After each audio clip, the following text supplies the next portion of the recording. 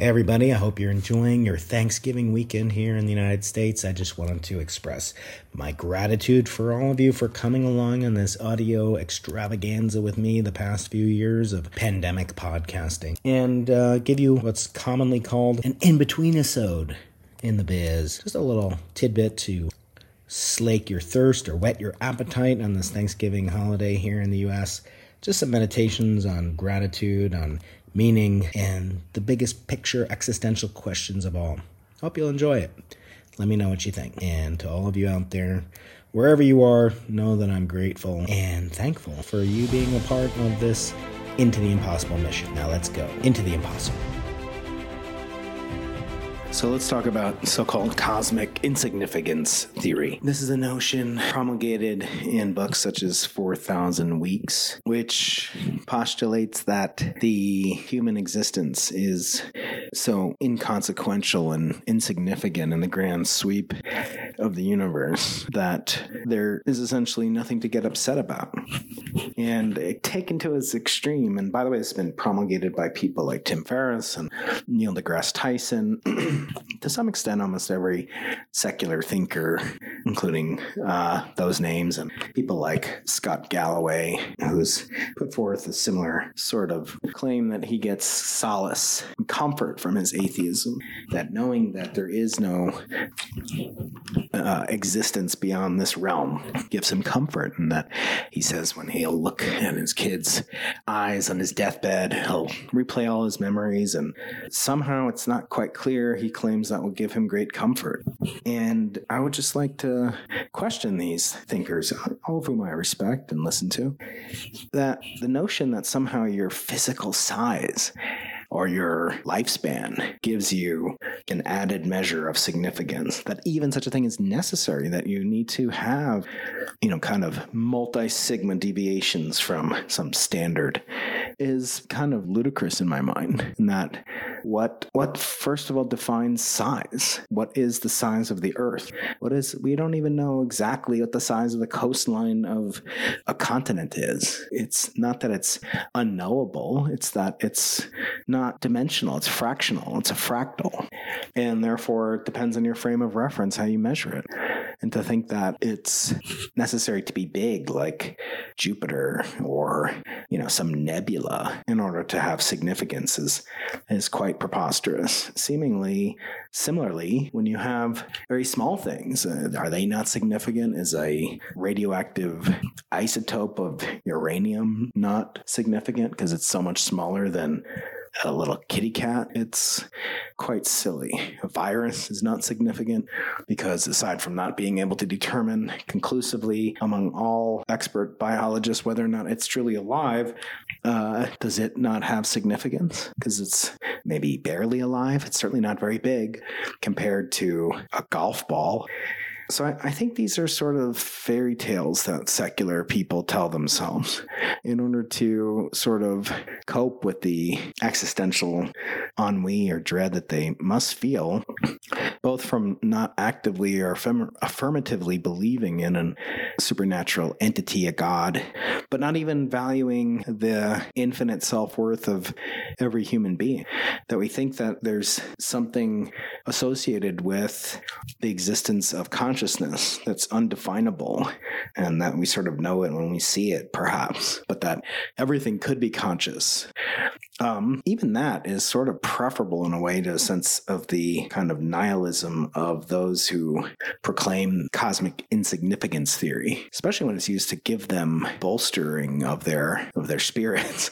It is kind of silly when you think about it, because all you need to postulate is the infinite significance of a human being. And you can call it a soul, but you don't have to. You can ascribe it to a god, but you don't have to. And if you do, it's not necessarily clear that it's in any way less intellectually rigorous than saying that we're essentially cosmic pollution, as someone like Lawrence Krauss has said. So this is really kind of a pushback, again, on the notion of whether or not your worth somehow can be measured by things that have metrics ascribed to them, like lifespan or size.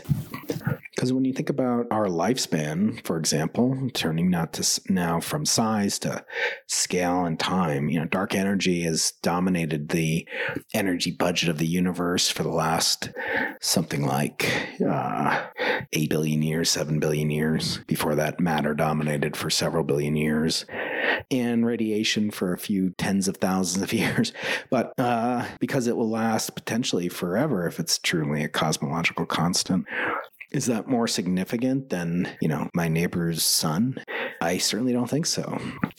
So I think it's dangerous to ascribe meaning, significance, literal significance, to what fraction of the cosmic energy pie chart a given entity like a human being or a grasshopper or a quark exists for. I want to talk about happiness and entropy. I want to talk about Maxwell's demons. What is Maxwell's demon? You heard about it several times in discussions with very eminent so-called quantum thermodynamicists and like Nicole Younger-Halpern. So let's go back to 1867, shall we, when a young physicist, James Clerk Maxwell, was actually reaching the end of his life, sadly, because he would only live to his early 40s. Nevertheless, he came up with a thought experiment to seemingly violate the most sacrosanct of all physical theories, which is the second law of thermodynamics. And he doesn't call the object, he calls it a finite being, which is not what we call it nowadays. We call it a demon. And that demon, or daemon, as the Brits, I think, would call it, was inaugurated by none other than Lord Kelvin.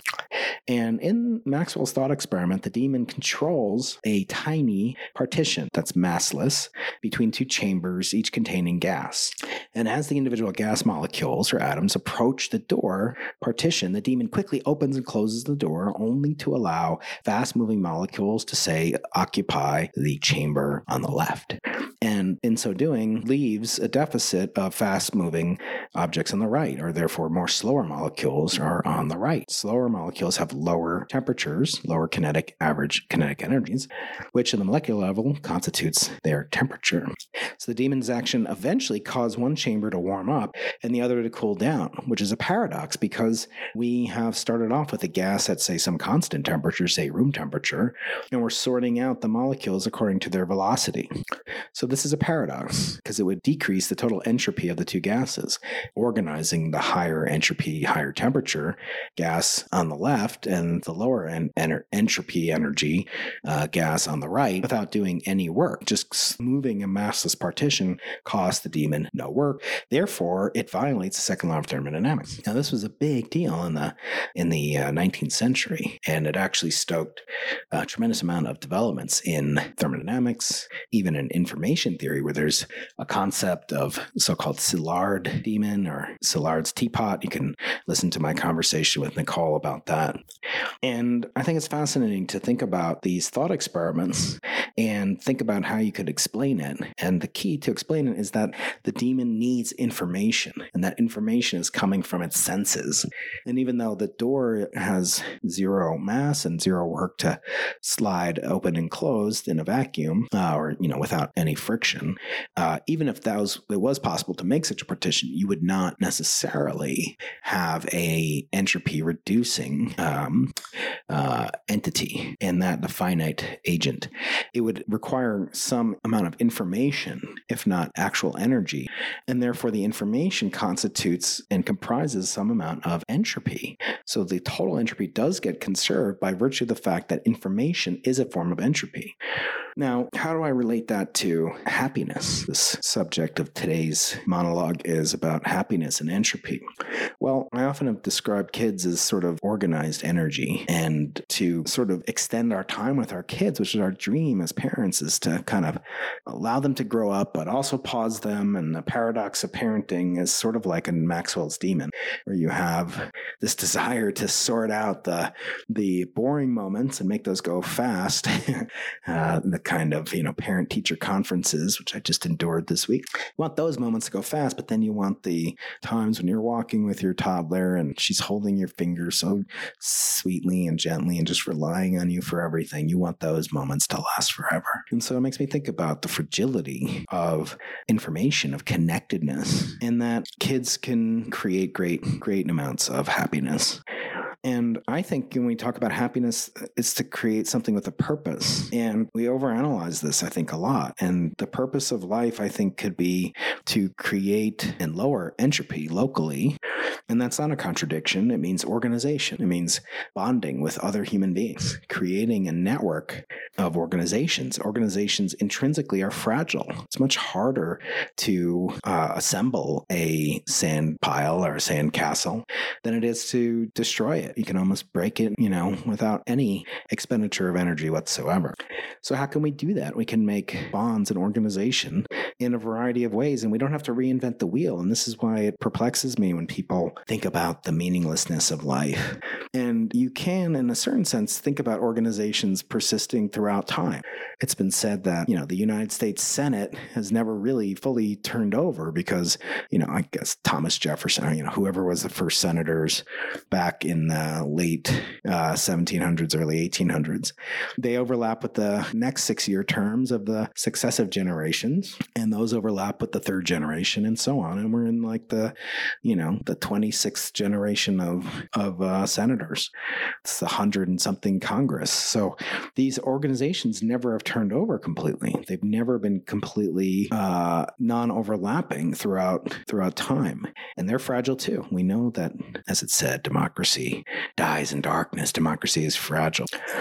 So organizations, have to be attended to, and so too do relationships. And I've talked about this before. In my mind, the things that one should attempt to do are those very things that would devastate you if you lost them. And you should try to make as many of those as possible. Things that are fragile, that can be removed, and that must be safeguarded and protected and insulated and ensured, but also that evolve through time, like a Senate. And that's the implicit paradox of Maxwell's demon, sort of applied to parenthood. And I think the sense of devastation can be summed up by Ryan Holiday and his co-author Stephen Hanselman, who wrote in the Daily Stoic, devastation is that feeling that we're absolutely crushed and shocked by an event. It is a factor of how unlikely, how surprised, right? How unlikely we considered that event in the first place. No one is wrecked by the fact that it's snowing in the winter because we've accepted and even anticipated this turn of events. What about the occurrences that surprise us? We might not be so shocked if we took their time to consider the possibility. And therefore, some things that would surprise us and also depress us, we want to endeavor to approach those and create as many of those as possible. So I want to leave, I kind of mentioned in maybe slightly condescending terms or deliberately obstreperous terms, Sam Harris, but I do want to point out a good thing that Sam did say once. He said, you can't really be happy. He said, you can only become happy. In other words, if you're on a slope of happiness, hopefully increasing, that's very unstable. That's not a stable equilibrium. Stability meaning resistant to perturbations to your altitude. So you perturb your altitude on the side of Half Dome, and you're very unlikely to make the excursion in such a way that you end up at the top of Half Dome. And there are many, many more possibilities, and therefore much more probable that you end up a disorganized mess of primordial soup at the bottom of the Yosemite Valley floor. So you have to protect that position, and you can work to keep climbing up the mountain, the dome of happiness, but you'll never really get there. People don't live at the top of Half Dome, to use a torturing of the analogy, at its ultimate limit. So I just wanted to leave you with those thoughts around Thanksgiving and hope that you enjoy your long weekend. If you're here in the US, if you're in Canada, you observed it over a month ago. So I hope you did have a happy Thanksgiving, and I hope you will exhibit gratitude for all the blessings and greatness that we do have. And I certainly do for you too. I have great amounts of gratitude for you being a journey person, male or female, on this destination. I don't really know where we're going all the time, but I'm sure that we're making progress along the way. So thank you for your continuing patronage of the Into the Impossible podcast. Take care and have a magical weekend.